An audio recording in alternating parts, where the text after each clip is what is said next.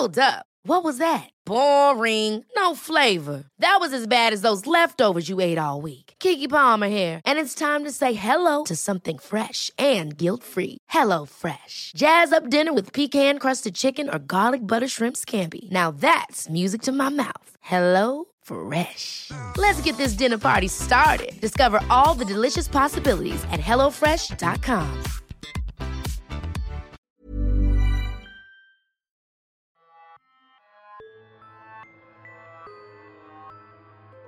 Hello, this is Andrew Bowser. And I'm Sapphire Sandalo. And welcome to Alter Weekly. Coming up on the show, we talk with the Boulet brothers about their unique approach to blending the art of horror and the art of drag. Then we talk with a Rocky Horror superfan about the fandom surrounding the film and why its cult status has persisted for decades. But first, Sapphire, why don't we do like a What We've Watched roundup? Because there's plenty of stuff that we watch that we don't talk about on the Alter Society, you know? That's true. It's true. What have you watched this past week? Spooky TV, spooky movies? Okay, so I recently finished the the Purge television show. Whoa. Do you know that I have not seen a single Purge movie or a single episode of the Purge television show? So, I mean, tell me about it. Does it work as a TV series? So here's the thing. I the first Purge movie, it like the main criticism around it, aside, yes, there's a lot of issues with the premise, but a lot of issues that people had with it is that it had this really interesting world, but it all just takes place in one person's house. So it's kind of like, wow, that feels really wasted. Okay. But then there's all of these subsequent, is that the word? Yeah, sure. Films. And then the television series, those are all the things that delve into everything outside, the rest of the things that are happening in that world. And the world is such that one night a year, you can commit any crime. Yes. That's okay. That is the basic premise. And it's just so funny to me to think about, like, why do people just like start killing each other? And I thought that was so dumb. But then something that I found kind of interesting about what the TV series did is that they answer all of those questions that people have about that premise. Because it's like that doesn't seem feasible. I don't think everyone would just like start, whatever. But they talk about things like class, like how the people that are going to be the most affected are the poor people. Yeah.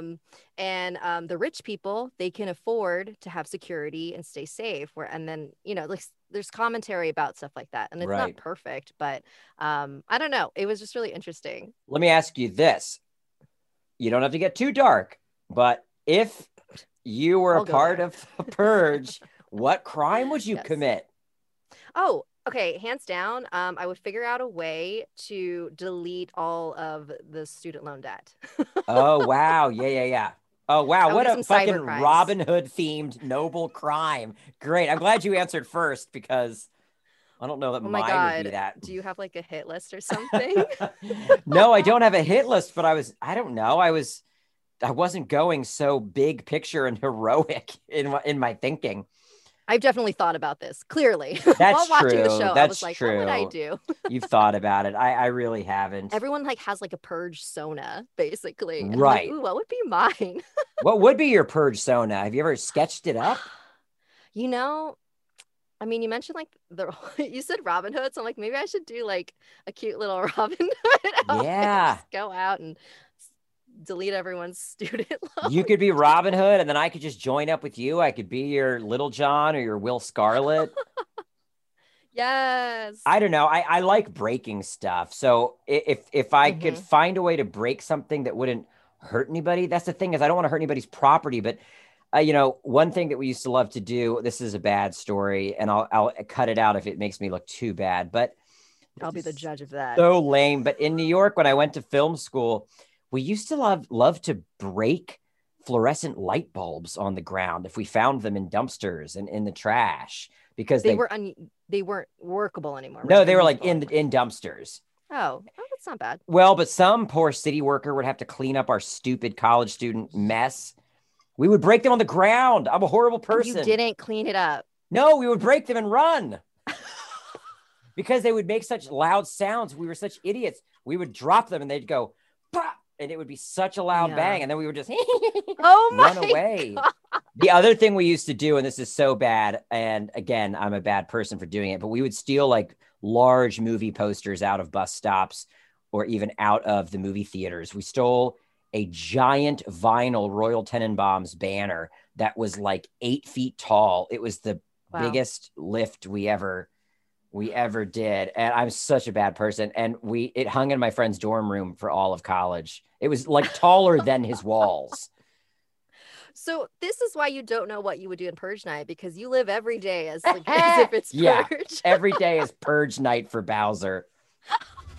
Newsflash. That's right, it's time for your Newsflash. Coming this spring to Hulu, there'll be a 3-part documentary series entitled Sasquatch, from Mark Duplass and Jay Duplass as executive producers. The series will be directed by Joshua Rofe, and it will investigate the rumors of a bizarre 25-year-old triple homicide said to be the work of a mythical creature. Shudder will be premiering 11 new horror movies across 11 weeks. Here's the lineup. Hunted, The Queen of Black Magic, A Nightmare Wakes, After Midnight, Shook, The Dark and the Wicked, Lucky, Stay Out of the Fucking Attic, Slacks, Coco de Coco Da, and Violation. The general manager of Shudder, Craig Engler, said 2020 set a new standard for Shudder original and exclusive films, with more than 40 premieres. 2021 is set to be even bigger, with films from both established horror masters and exciting new voices. Jeremy Davies joins the cast of the new horror film The Black Phone from Doctor Strange director Scott Derrickson. The Black Phone is coming from Blumhouse and Universal, and it's based on a story by Joe Hill. The plot is this: a kidnapped kid, a creepy soundproofed basement, an ancient disconnected phone. Then, when night falls, the phone rings. And that's it. That's your Newsflash. Newsflash. The Boulet brothers have made a name for themselves in the drag community for blending horror iconography into their artistry. We talked to them about their love for the genre and how the Boulet brothers came to be. Thank you so much for both of you joining us today. We are really excited to have a chat with you. Thank you for having us. Yeah, we're excited to be here. So let's start from the very beginning. What brought you to drag and what got you into horror? And then how did those two come together with Dragula? So what got us into, I think drag and horror in general. First of all, we've both been into horror since we were children. You know, one of my earliest memories is of like being alone in my grandparents' old haunted house, like being a little kid, staying up by myself watching Dracula. I was like 4 years old. It's like one of my earliest memories. So both of us have always been into horror. But as far as drag, we did nightlife events for a very long time. It was kind of how we got our creative expression out. So we would do these very theatrical nightlife events, and they were always sort of pansexual and dark and gothy and fetishy, and there would be stage performances there. And so that's where the drag started to come from, because we would star in our own little stage production. So, they would be different things. There was 3 different shows a night, and we would have to be, sometimes we'd be like a fierce gothic goddess, and sometimes we'd be like a janitor, and sometimes we'd be like a truck driver. It was like whatever the show demanded, that's what role we would take. So that's sort of how our drag evolved. So we would do drag not as the Boulet brothers, but as characters in our shows. And then at one point we ended up just coming out and forming our own identities as the Boulet brothers. And then we started doing, a very branded and stamped look and way to express our art. It's an evolution for sure. Yeah. Do you remember the moment where the Boulet brothers really hit for both of you and you thought, this is it? I absolutely do, because Drac was pushing this idea of like coalescing us as like under this moniker Boulet. And it was something that was kind of evolving. We were still doing our weekly kind of like pansexual fetish event. And we would get invited to all of these really kind of like underground parties in LA.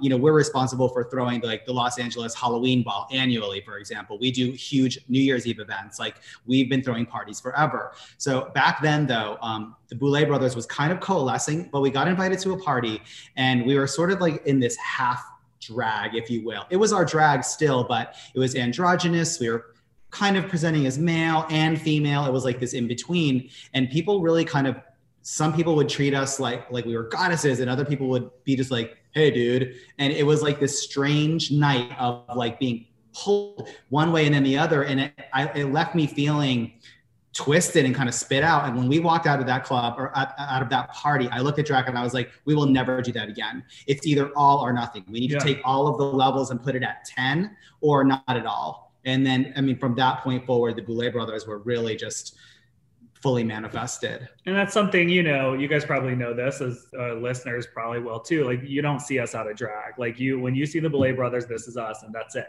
And, you know, that's part of our characters and our fantasy, and that's how it is. So before we started recording, you had mentioned that the intersection between drag and horror didn't exist before you. So could you talk a little bit about that? Well, I wouldn't say that it didn't exist. There's always been drag artists who are interested in different things. Like, some of them might be more interested in camp, or some of them might be interested in horror, or that sort of thing. But what you guys had to ask specifically before was about to talk about the intersection of drag and horror. And for us, I feel like that's not necessarily something that's common or something that is widely accepted. Yeah, I wouldn't say it was like an established thing and we were coming into this world. I mean, for us, because we did things like loved horror movies, and it was always about the supervillain, and I worked in haunted houses even as a kid, you know, and then when we met and we started doing nightclubs and dressing up as all these different characters, for us, that drag expression, our queerness, was very linked with villainesses and darkness and fear and horror. Right. So it was something that we felt like we were kind of pioneering to an extent. There were other people out there doing that, of course, like any artistic genre. People are come before you, and you should honor them and recognize that. We're not taking credit by any means, but I don't think we're following in anyone's footsteps. We're like blazing new territory. Yeah, I feel like our careers just sort of molded us and put us out, and we were just sort of like these two, you know, sort of horror host characters that just appeared, that hosted events, and we have our TV show and all that. And so it just sort of, we made our own lane, sort of. I think that, you know, there is definitely a connection between queerness and horror. That is undeniable. And that, I think you can see going back into, you know, the first horror movies. I feel like you see that even in the old Dark House, you know, with James Whale, like you see queerness expressed in that movie. And I think you guys probably know this, but some people don't. You know, part of that was brought about by the Hays Code and the idea that, like, you can't express homosexuality and things like that in movies. So they sort of, you know, James Whale was an out gay director at the time. And so he was like, how do I figure out how to still put queer context in this movie without being overt? And that's how those things came about. What are some of the horror villainesses or some of the horror characters that you found the most inspiration in as artists? I think it's mostly fantasy characters. Definitely for both of us, probably. Like, we both really love like fantasy and comic books. And I think comic book characters, specifically from the Masters of the Universe, like, we really resonate. I think we have like a ton of shared DNA with Evelyn, and even the Sorceress, even though she's a goodie, she's very powerful. So we can relate.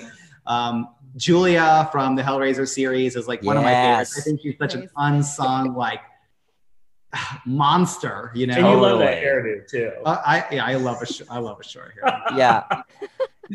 Even like Gozer from Ghostbusters, like when I was a little kid, like I just thought she was the baddest bitch. Like, I loved it. And you also, I'm gonna kill myself for not remembering the name, but from Superman, I think it was Ursa from Superman 2. Yeah. Right. I'm spacing her name. The actress is Sarah Douglas, I think that's what it is. Like, she had that spiky little pixie cut, but she was strong just like any of the other Kryptonians, with like the heat rays and everything. And I just love that. Didn't you connect with her on Instagram recently? I think I was just kind of stalking her. She responded to something. That's why I don't know if I saw it. Well, for each of you, what are some of your just all-time favorite horror films? Even outside of what you may do as an artist, just your go-to. If you're going to sit down and watch one of your favorites, what's your favorite horror film? I think for me, and I've said this a lot, like if you could see behind in our cabinet of curiosities. There's all of the original Halloween VHS and beta tapes I have. So Halloween is definitely a favorite for me. Halloween 4 in particular, I love. I love a lot of the classic movies, The Exorcist, Halloween. Modern wise, I think I tend to like more psychological, dark, Hereditary, The Lodge, things like that. Yeah, we just spoke with Danielle Harris from Halloween 4. Oh. Jamie Lloyd from Halloween 4. Oh, amazing. Yeah, she was a guest judge on the 3rd season of Dragula on our Halloween challenge. Awesome. Yeah. So for Drac, Drac was sitting next to Danielle Harris in the judge panel, and I knew that Drac had such a powerful affinity with the Halloween franchise. So to look over, I knew that was like such an amazing. It was creepy. It's like celebrities like never sort of phase us, but oddly, Danielle Harris, I'm like, oh my God, this is so bizarre. It's trippy, It's awesome. I think for me, I really tend to like some of the 80s kind of like, I like corny, horny, like kind of funny horror movies. You're speaking my language. You're speaking my language. I love that stuff. So, like Death Becomes Her, and I love Beetlejuice, Halloween. I like Nightmare on Elm Street 3. Yes. There's like a comedy to it. I like my screams with my laughter for sure. Reanimator. Yeah, the Reanimator is really funny. Even like Frankenhooker. Yeah. Frankenhooker. Favorite. Yeah. Love it. The big budget blockbuster. Yeah, right. A controversial favorite though was the remake of Suspiria. I love the remake. So do I. I thought it was genius, and I think that people put their allegiances or whatever to the whole the original. It has a passionate following, so it's like you can't even say like I love the second one because somehow you betray your love for the first one. But I don't subscribe to that. I really love the second one. Tilda Swinton is like a goddess. Oh yeah, I walked out of the theater and I was like, that was beyond what I expected. I was so fulfilled by that remake. Oh my gosh. So a lot of people talk about Rocky Horror Picture Show when they talk about not necessarily, well, I guess drag in horror and horror in drag. Is Rocky Horror an icon to either of you? How do you relate to that film? And did you see it when you were young? What's your relationship like with Rocky Horror Picture Show? I think we both saw it when we were young. Yeah, I saw it when I saw it when I was incredibly young, and I was just I loved it. I was weirded out by it, but I loved it. And I definitely think I was afraid that I resonated with it. I was like, why? I think so many people feel that way. They're like scared about what was happening in their inner world when they were watching Rocky Horror. Yeah. I'm like, why do I feel like Frankenfurter? This isn't good. Like, yeah, that's how I felt about it. I think the characters are like absolutely iconic. And I think for a lot of people, including me, I was like in junior high or something when my high school friends like took me to see that. And I was just kind of like, they were screaming virgin at me when we were walking to the theater. I was obviously had never been there before. I was like a little kid. And it was really world bending, I think. And kind of introduced, I think, a lot of people to bisexuality and cross-dressing and femininity and masculinity and questioning all of those things. And we resonate so strongly with that movie. Like in our inner circle, you can be cool or you can be weird or like a queerdo and all these things, but it takes a very special kind of person to be a Transylvanian. And we are Transylvanians, and a little inner circle of friends of ours, close friends, we consider Transylvanians as well. And that's obviously a direct reference to Rocky. Yeah, sort of like dark, queer content creators, sort of they're powerful. They're sort of like little mini bosses on their own. But they can't relate to even the other queer weirdos. Right, exactly. There's like some shared DNA there. Mm-hmm. Yeah, it's a very confrontational film. And in a lot of ways, in a healthy way, I think the audience, when they first see a film like that, is kind of experiencing what Janet and Brad are experiencing, that kind of challenging of the norm. I know when I first saw it, Sapphire knows my backstory. I grew up in a Methodist church in the suburbs, and I think I saw it late one night on like VH1. So it was cut down, and so I'm sure I was missing even a lot of the most controversial parts, but I still felt like so engaged by it. And just woken up by how empowered each of the characters were on whatever wavelength they were on. There's sort of an unpretentious message of just be yourself with that movie, you know, and it's not done in like a serious condescending tone. It's done in a like, look, everyone can be free and be who they are, and it's okay, you know. Of course, with a message at the end that's like society will try to snatch that from you and kill you for it, right? But yeah. There's positivity there.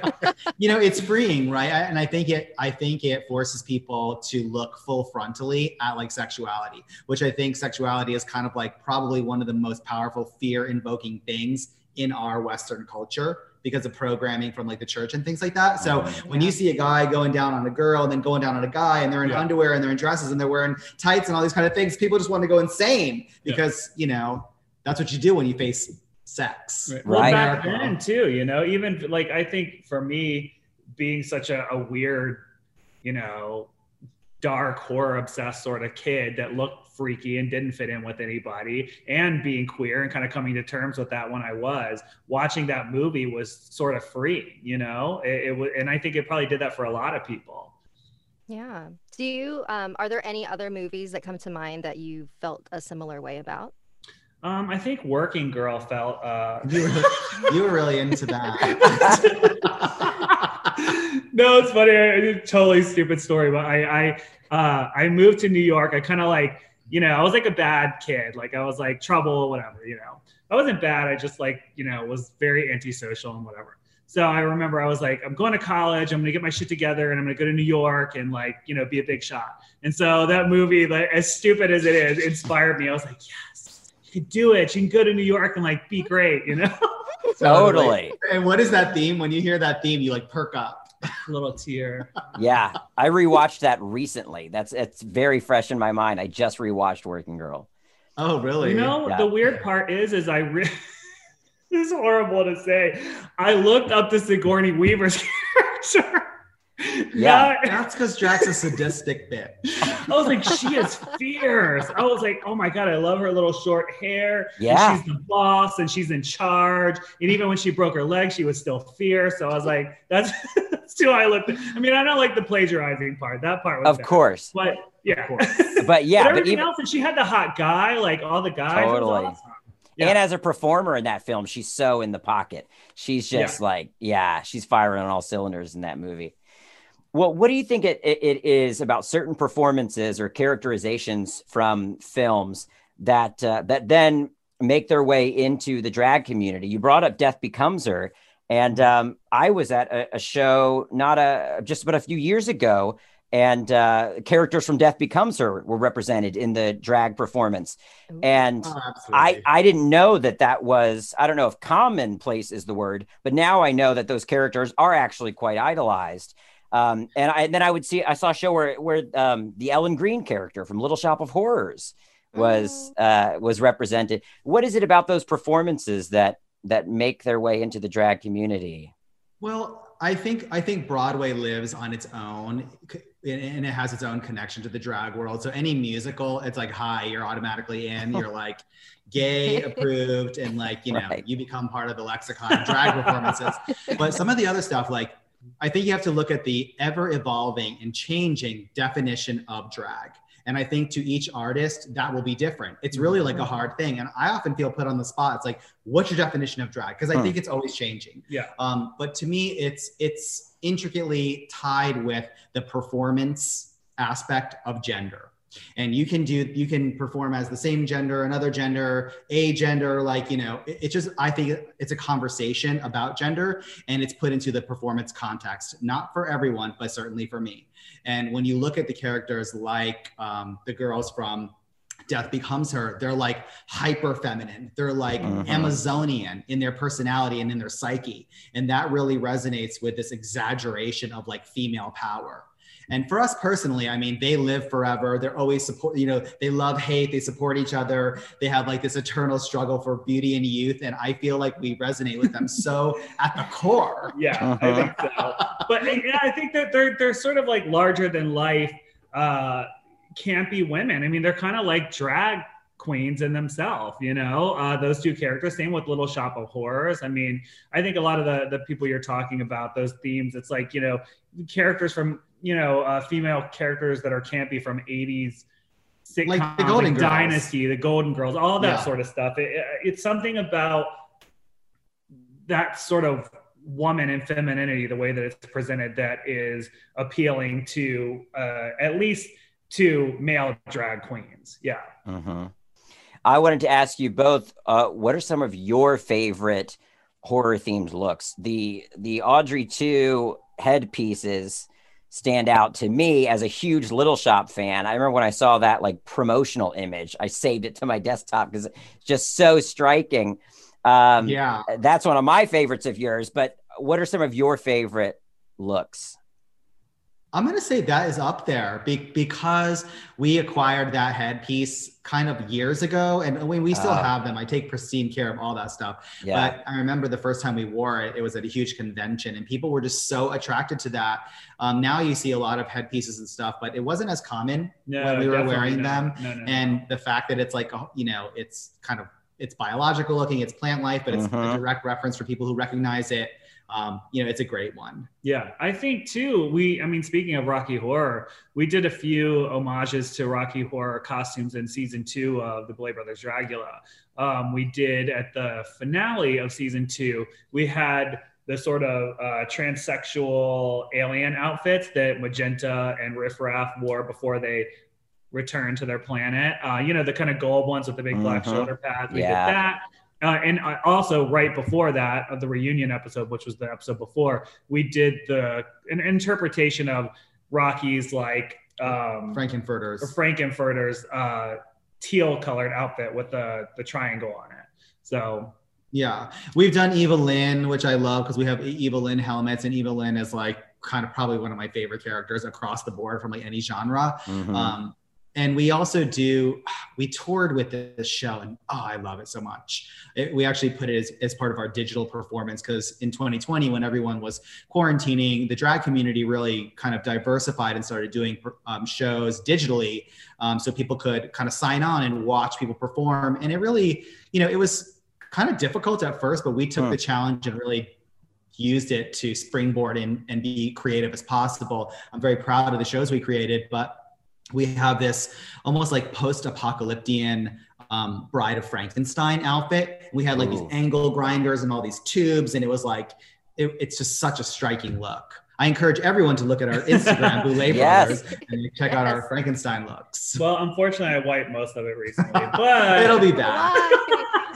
It was time for something new. It's a new year. Last year was so bizarre. I felt like 2021, we wanted a fresh start. So, Can you tell us a little bit more about what 2020 was like for you as performers? You were able to find ways to still get shows going, because I know drag shows are so interactive and the audience is so engaged and a part of it. What were you able to do with this last year when it comes to your performing? Well, think about how the year started. Well, yeah, for us, live performance is really not the main thing that we do. We produce our TV show and we write and work on TV specials and things like that. So that's really what we spend most of our time doing. We used to produce more nightlife events. And we were touring with the cast from the Boulet Brothers Dragula season 3 in Europe right when the pandemic started to hit.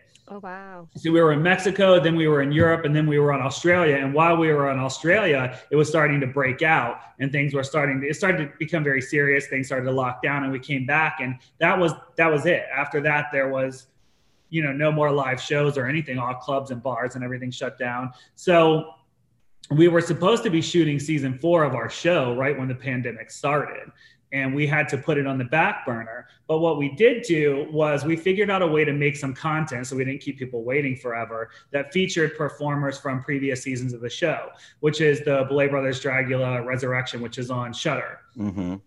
So we took our time. We kind of were like, look, we could just sit here all year and wait, or we can try to be innovative and work on a project that we've been wanting to do, because we wanted to do that project for a long time, but we never thought we'd have the time to do it. it required us to kind of take our crew, get in a van, and go personally across the United States and film this thing. So it took us months to do. And so that's what we ended up doing. Instead of just sort of sitting and waiting, we got busy and we made that, and turned out fantastic. So we're very proud of it. And then once Halloween came and went, I was crying inner tears because this would have been our 20th anniversary of the Los Angeles Halloween Ball. Oh, wow. So it was the first time in 20 years where we didn't have a huge explosive, basically a haunted house inside a clubhouse with thousands of people. It's like our favorite thing. Yeah. And that came and went. The holidays were depressing. And then we decided like the new year is just going to be ours. So we're already like innovating and kind of transforming our Instagram and our house and getting ready to kind of really attack this year. Yeah. And we will be able to move into production on season 4 of the show and more actually. But I think within the next couple of months. So that's exciting. So what are some of your favorite looks from the performers who've taken part in Dragula? Well, I want to say I love so much of everything. It would be really hard to pick a favorite because if we weren't fans of theirs, they wouldn't be on the show in the first place. So it's hard because they're also very different, right? So you have someone like Astorina who's like this trash queen, and that's someone that sticks out to me actually. The alien look she did from the science fiction episode, that's one of my favorites. I think James Majesty also had one of my favorites on the first episode of season 2, which was like the Cenobite Hellraiser challenge. I just watched that episode. Like so good. he brought this sexuality and sensuality and creativity to the whole thing. I really like that. Yeah. And I also like Abora. I like a lot of what Abora does, although I don't think she necessarily shined on the show.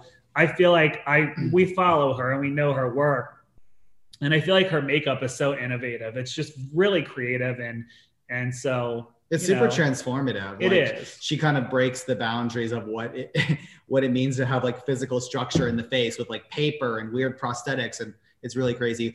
Well, you mentioned earlier that drag is always evolving. My understanding of drag for a long time was admittedly a kind of binary one, if I can say that. It was men performing as women, but the landscape has shifted. Can you talk a little bit about how it has shifted to be more inclusive into all identities? And I want to say that perception is not accurate. I think it's palatable, right? That's why you're aware of it, because men performing as women, and maybe way less palatable, way less known, are women performing as men. These are things that like the general population at large can kind of get and accept. Yeah.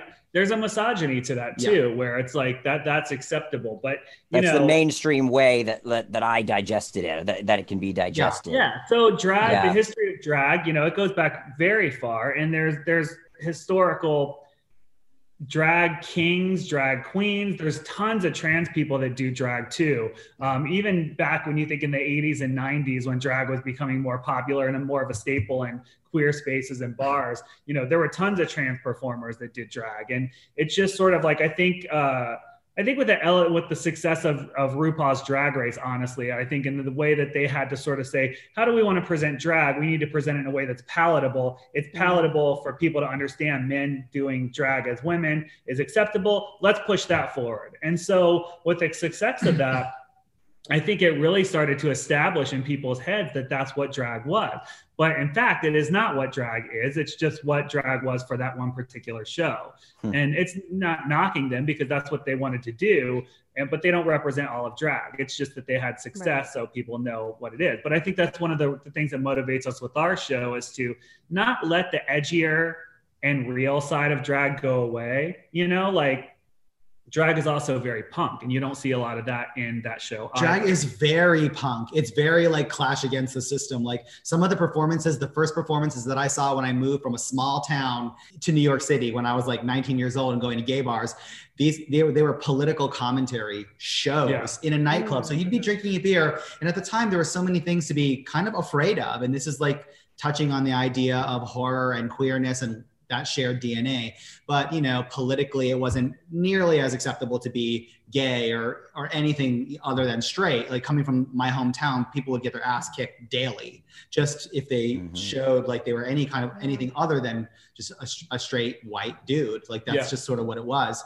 But when you went out in New York and you were in the underground and in other major cities, you'd see things commenting on things like political unfairness or not being able to be married or the AIDS pandemic and everything, you know. So that punk edge has been kind of like bred out of what people see because it's much cuter to just see a pretty girl, like, you know, sexy and fun, like, and that's there and that's great, but that's just not what we're representing. Right. And it's all not only political, but it's very adult in nature. I mean, drag as it was mostly performed in queer spaces. So it's adult people drinking, doing drugs, partying. So you can imagine the kind of shows that you were seeing, especially in certain segments of the country, you know, major cities like New York and LA, San Francisco, Berlin, like the kind of drag that you were seeing, it was offensive and wrong and raw and filled with, you know, things that actually touch queer people's real lives, not a whitewashed version of that, you know?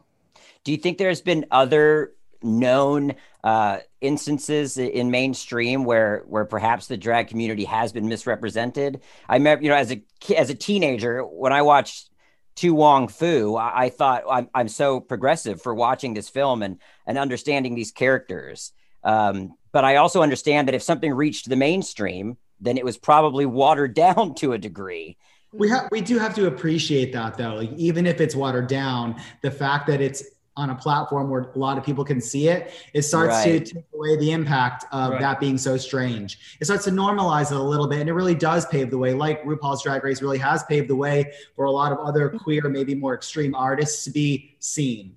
Like they got their foot and they kind of opened the door, and now a lot of people want to just kick it in. And things change over time, you know. I mean, you don't always have to do it that way, right? Because Rocky Horror certainly didn't take the safe route. I mean, it was, especially for the time it came out. Oh yeah, it was extreme. So I think maybe we're more aligned with that. We're more the type of people that's like, let's put it out there. Let's put what it is. Let's own how weird it is. If it does great, fantastic. If it doesn't, whatever. We still feel like what we put out there is representational and correct. Like John Waters too. Yeah. Well, thank you. Yeah, thank you both. This has been a great conversation. We can't wait to see more from the Boulet brothers. Thank you so much for having us. We're fans and we're excited to be here. Hey, I'm Ryan Reynolds. Recently, I asked Mint Mobile's legal team if big wireless companies are allowed to raise prices due to inflation. They said yes. And then when I asked if raising prices technically violates those onerous 2-year contracts, they said, "What the f*** are you talking about, you insane Hollywood ass?" So to recap, we're cutting the price of Mint Unlimited from $30 a month to just $15 a month. Give it a try at mintmobile.com/switch. $45 up front for 3 months plus taxes and fees. Promo rate for new customers for limited time. Unlimited more than 40 gigabytes per month. Slows full terms at mintmobile.com. My friend Ashley is a self-professed Rocky Horror superfan, having grown up on the film after being introduced to it by a relative. We talked to Ashley about what it means to be a fan of Rocky Horror and why the fandom and live rituals surrounding the cult film have persisted for decades. Ashley, thank you so much for joining us. We're so excited to have you here. I am timeless and happy to be here. What a wonderful, wonderful definition of what you are. So let's start with a lie. Let's start with the very basics. Rocky Horror Picture Show. When did you first see it? And were you immediately a big fan, or did that fandom have to grow over time? So here's some beautiful parenting. I'm not a parent. I'm gonna put that out of it. I don't want anybody to worry. I was at my grandmother's house for Easter in 3rd grade. Which is how everybody gets introduced to Rocky Horror. I mean, I think that's the only setting where it works. Like you need to be like, 9 years old. My cousins brought it. And so I'm pretty positive it was taped off of VH1, like one of their Halloween specials where they cut out That's everything. How I first saw it. Yes. Yeah. VH1. It's VH1 so sanitized. It really is. But I remember watching it and just being entranced instantly. And then my parents tell me, yeah, we used to go to the show all the time. And I was like, oh my God, my parents are so cool. Oh, wow. And my mom busts out like a jacket that she painted with the lips on it. I didn't realize your fandom was multi-generational. That's so cool. She'll love this. But yeah, no, I watched it in third grade. My cousins, who by the way were younger than me, I mean, they still are, but like I'm in third grade and these kids are like, oh yeah, let's do the time warp. Yeah. So they taught me the time warp, and I like may as well have just run home and taught it to all of my friends and then made us do it for a talent show. Oh my gosh, that's so cute. In third grade. And I was like, yeah, I don't know what sedated means. So apparently I'm a golden girl, but yeah. Yeah. Well, when did you return to it and see it in full, not the VH1? Sure. So I actually don't remember. I know that I bought I had the VHS tape, like I owned the real one. And so I would watch it all the time. And I like introduced my friends to it who were older than me, like a year or two or whatever. And on my birthday, the night that I turned 17, my birthday is November 2nd. So that still has like all the Halloween stuff. So like on November 1st at midnight, they were showing it like near my town. And my friends all took me. So I got to turn 17. And like the first thing I did was go see Rocky Horror in a theater for the first time ever. Oh, that's cool. It was so much fun. Did you do like all the stuff, like the throwing things so and the shouting? I knew the basics. They did like their virgin ritual, which is like basically at every show I've ever gone to. So there's a virgin ritual. So anybody who hasn't seen the movie before, they're a virgin. And they usually, if it's like a bigger cast, they'll be like, have you seen it? Have you seen it? Had you like standing out in line, and they'll draw a big V in lipstick or something on your face. So you're the virgin. It's not just you, it's like anybody anywhere. Yeah. So, and the whole point, like they pull you up on stage at the beginning of the show, and there's some kind of like de-virginization to where like it's a big deal. Like in the Rocky community, it's like, we've popped all your cherries, we've done all these things. So mine was so lame. First of all, it was a shadow cast, but it was in like an actual theater, so they were taking it far too seriously. But they had us all blow up red balloons, and then they walked past and popped them, and that was it. And I was like, gotcha. What's an example of a bigger virgin ceremony? Yeah. So the one that I loved, I think it was in Atlanta, and they pulled people up on stage, and then they picked people, very specific people, and they were like, you two. And I was like, what are they gonna do? I was so excited because it was like this like dude bro looking guy, and then the other guy was a clearly like openly excitedly gay man. It was very clear he was not hiding. So they did this, and they were like, all right, take this balloon. And I was like, what's gonna happen? So they literally posed them in different positions, sexual, clothes on, and had them literally like hump the balloon between them. Oh my gosh. Without it popping. They're like, make it real, but don't pop it. All right, now you go down and you do downward facing dog, and then at the end they had to pop it. And the dude bro guy was so into it. He was having so much fun. I was like, this is what it's about. The Atlanta show was amazing. It feels like such good stuff. That's so, I get nervous if I'm at no one's been to a stand-up show in a year now, but when I would go to stand-up shows, I'd always get so nervous that the stand-up would be like, look at this guy. Who is he? Fucking guy. Yeah, this fucking guy. But that's like the ultimate version of that. Really? Oh my gosh, getting brought up on stage. There is nothing that somebody can bring up about me that I already don't know. Yeah. I am aware of those and like 400 other things. Roast me. Do it. This is your job. So forgive this dumb question, but so people are performing the movie line for line, the shadow cast, but then there are also new lines that the audience is providing. I sound like somebody's grandfather. But so it's really I have the same questions. No. So it's consecutively performed, and then it's like the meta layer is performed over top of that. But the movie is playing behind everyone. Is playing. Yeah. So then the people are speaking over the movie? They're not speaking. Actors? No, Oh. the So actors are lip syncing. the actors are usually, because you can't hear them, they're not mic'd or anything. Yeah. Right. So Okay. what they're normally doing is just lip syncing to Got it. it. Sometimes poorly. It's all part of the fun. So yeah, so they're lip syncing over it and like doing all the actions and like, you know, acting whatever they need to out. And then there are, you know, the transies who like throw confetti. And then there are other people, you know, they have lighting directors, they have sound directors, they have props, like it's like a full stage production. So those people are also part of the audience yelling out the call lines. So it's like a whole situation.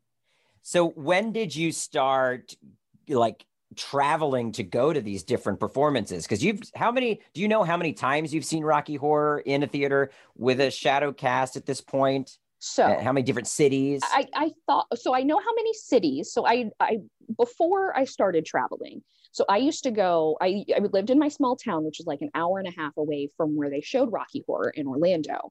So my two friends and I didn't have a driver's license. My two friends would drive and we would go to midnight showings in Orlando to see Rocky Horror when I was in high school. The cast still exists, and it was the first show that I went to regularly, to where I started learning the call lines and I started learning, you know, the dances and the cues and things like that. So I did that for several years. Well, what about cities? How many cities have you gone to see? I started, it's probably been three years. Like 2017, I think was the first year I went. You know, it would have been great if I would have looked this up beforehand. But I have been to 27 different states, 27 different casts. In one of the cities, we had to throw one ourselves because they changed the dates after I booked the flight. And I was like, oh, whoa. I'm getting on a plane. So how do you do that? You just, how did you throw it yourself? It was in Austin, Texas. And I was staying with a friend who used to work with my company. And I knew somebody that I did theater with in high school back in Florida. And he lives in Austin. And I was like, shit, dude, I don't know what we're supposed to, like, I'm already coming. I'm pissed. I have a costume. And he was like, what if we just do it in my house? And I was like, oh my God, really? So he just invited all of his friends, and I invited the people I was staying with, and I got to be like the MC and divergenize people. And it was just, we trashed that living room. There was just cars and confetti and toilet paper. It was amazing. Well, so what are some of the main traditions, and how do those rules get established? Like, how did that happen, or did it happen organically, or was someone like, these are the rules? Yeah. Rocky Horror is really not, in the very beginning, they will yell out specific rules. Usually the MC will. But in the 70s, like when this first started, like it did so poorly at the box office, they were like, just push it to a midnight movie, just get it out of here. But then like all of the people who did feel alienated, who did feel like kind of dregs of society or outsiders, they started going, and then people just started yelling things back to the theater. People will defend this movie as like a great piece of cinema. I'm not one of those people. I love it in the same way that I love Hook, in that it's part of my childhood, and I love seeing, you know, I just love it. But Rocky Horror honestly is better as a play. It's campier, the timing is better, people like play around with it more. It breaks my heart that like the original stage play at the Roxy is gone forever, because obviously it was the 70s. What were they going to do? But when it translated to the movie, there's just like these weird, awkward, like William Shatner pauses. So people just started reacting to the screen. And I was like, after I watched the movie, my dad like told me about all the things that people would like, not everything. He wasn't that horrible. But he'd be like, yeah, you yell out asshole. And I was like, can I yell out asshole? He did let me sing Damn It, Janet. I was allowed to say damn it. And I was like, yeah, I'm such a badass. Are there things that are called out in that right after the wedding in the beginning, Brad and Janet walking through the cemetery? There's so many awkward pauses, but I also think it's because he's thinking and he's about to, you know, propose. But are there things yelled out during that walk? Because that stood out to me. Yes. So as they're walking, there's an older couple that walks in front and they go, I always cry at weddings. And it's like, do you laugh at funerals, you dumb bitch, or something like that? That ilk. And then there's an angel that's like awkwardly posed, and it's that you scream, show me an angel masturbating, and you look and you're like, oh, there it is. Look it up. Legit looks like an angel masturbating. Oh my gosh. So then it feels like this happened organically, and then Yes, yeah. I don't think anybody sets out to make a shitty movie in hopes that people will go to it and like it anyway. and start yelling at. No, Yes. it's the interactive, because like the only other movie I can think of that has something similar is The Room. Yeah. And The where Room you- has it because of Rocky Horror. Yeah, and so Yeah. just the idea that people will go revisit a movie that they've seen in a theater and then like interact with it with other people, like that's Yeah. something very, very unique to that It movie is. alone. Yeah. When I was younger, I was like, Dad, did people used to yell things at Grease? Because I thought that this Yeah. was just like A a thing. generational thing. And he was like, no. And I was like, that wasn't a stupid question. What do I know what you did in the 70s? Yeah. Do either of you feel like the film is problematic by today's standards? As I was rewatching it, I was trying to kind of flag things that I was like, oh, wait, that's kind of not chill, right? Well, hey, wait, that's coercion. Oh, wait a minute. But it also gets to a point where I'm not saying these people aren't supposed to be real people, but they are also like symbolic representations of types and of Right. almost like postures on sexuality. And Yes. so I also found myself less offended because I didn't take it so literally. It felt like ideals were being shifted around and rearranged. It wasn't necessarily that these people were experiencing these things. How do you both receive the film now? Are there any red flags for you? Right. Yeah. So a couple things that I was a little confused by was Just how a couple? Yeah, there was a few things. I guess especially like the Sweet Transvestite song. He calls it, first of all, transvestite, that's not really a term that is It is not a used term anymore. It is absolutely anymore. offensive now. Correct. Right. Okay. And then he calls himself a transsexual, but I'm not sure that's actually what he was. So let me explain it to you, which Please doesn't do. make it any easier. They are from Transylvania, and people from Transylvania are called transsexuals. Oh, okay. So he doesn't mean like a literal No, he got all right. He's saying I am an incredibly sexual being from Transylvania. from trans. Oh, Yes. okay. sweet Yeah, that was- transvestite, transsexual, comma Transylvania, like Orlando, comma Florida. Got it. It's not explained, so I Right. can't imagine why you didn't get it. Yeah, so a lot of the language is outdated. So yeah, the wording obviously changes, but that's gonna Right. happen. Right. With like every movie.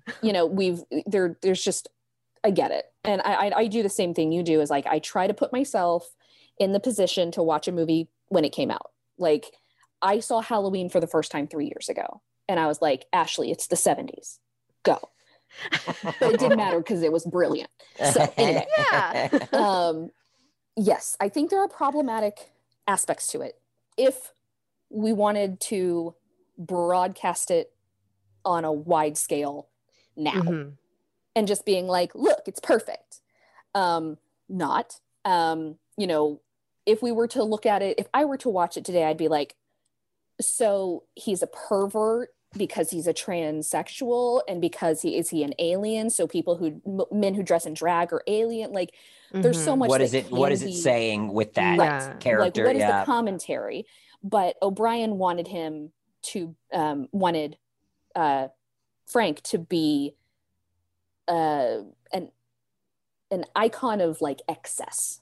Like, when you're this crazy, somebody crazier will end you. And I think he said like, and they'll do it singing. Like, that was like his big thing. Okay. Richard O'Brien, who has like come out as non-binary. Wait, question. Richard O'Brien came out as non-binary? Richard O'Brien is non-binary. He's like, I'm 70% man, 30% woman. That's how he feels about like his own. He's Okay. literally, I think he's pushing 80 at this Yeah. point, Yeah. which I think is amazing. Like, you wrote a movie that by all accounts has been uplifting to the the people I have talked to who are trans or who are non-binary, or, you know, they feel that it is inclusive. The community around Rocky Horror, I think, is what's the most important, because they welcome everybody. It's like, you're part of us. You can be fat, thin, black, white, anything in between. You can be gay, straight, trans, non-binary, asexual, doesn't matter. And like, you can wear whatever you want, and you can go by whatever pronouns you go by. Like, when you create a world that way, you've created a community. And the community is what's going to hold. Like, I don't want to say, yes, it's problematic, or no, it's not, because as a cis white woman, I don't think that's my decision. Yeah. If trans people are like, this is fucking offensive, we're done with it, I'll be like, beautiful. I trust in what you say. I believe you. And if you tell me it's wrong, I'm gonna uphold that. I think that, you know, from what I've experienced, the shows that I've gone to, this is not a place that's going to draw in bigots. You know, Mitch McConnell's not like, let's go check out RHPS this weekend. Like, first of all, Kentucky doesn't have a show. So, but like, it's not bringing in people who want to hate on the LGBTQIA plus community. It's people who are already there, who already want to explore that, and who already like want to find a community of their own for the, you know, island of misfit toys. I know people who are trans and who have like come out to me personally, and they've been like, can you take me to Rocky Horror so I can wear a dress? And I was like, fuck yes, I've got fishnets you can wear. Let's do this right now. So they can experience that. So it's a good question. It's a multifaceted one. I guess to wrap things up, and I know this is probably hard to put simply because it's different for everybody, but why has fandom around this film, especially in the environment of live performance and shadowcast performance, why has it persisted? What do you think it is in the genetic makeup of this property that continues to excite audiences? I think because it evolves.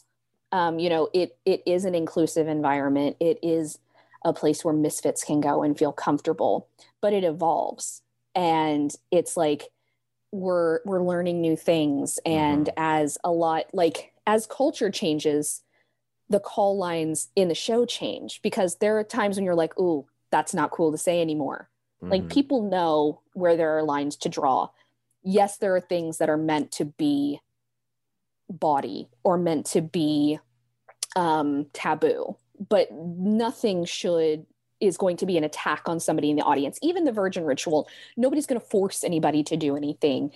It's such a community of just love and acceptance. And I think that's always going to resonate with people, whether you're from, you know, seeing it in 1976 or seeing it, you know, when the world reopens. Like, it's still going to be there as a place where you can feel accepted and just be free.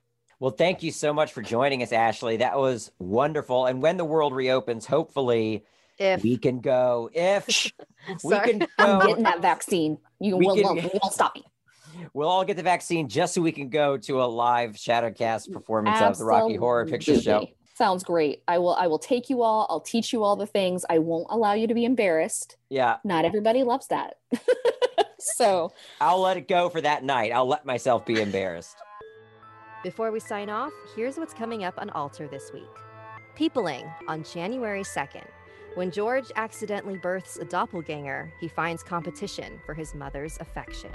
Then, Paranormal Solutions, Inc. on January 25th. Paranormal Solutions, Inc. is expanding. Armed with their new slogan, "We believe in everything." 6 hapless but passionate semi-successful ghost hunters attempt to grow their business and become real players in the supernatural game. And then, Alice Jacobs is dead on January 27th. A scientist races to find a cure to a horrific virus before it turns his wife into something monstrous. That's all for this week's episode of Alter Weekly. Until next time, stay altered. This week on Alter Society, we're going to watch You Should Have Left, starring Amanda Seyfried and Kevin Bacon. You can catch new episodes of Alter Weekly every Thursday. Get it wherever you get your podcasts, and make sure to subscribe and download. Alter Weekly is produced by Andrew Bowser with theme music by Sapphire Sandalo. Alter Weekly is executive produced by Stephen Michael and Lauren Palmer at Gunpowder and Sky.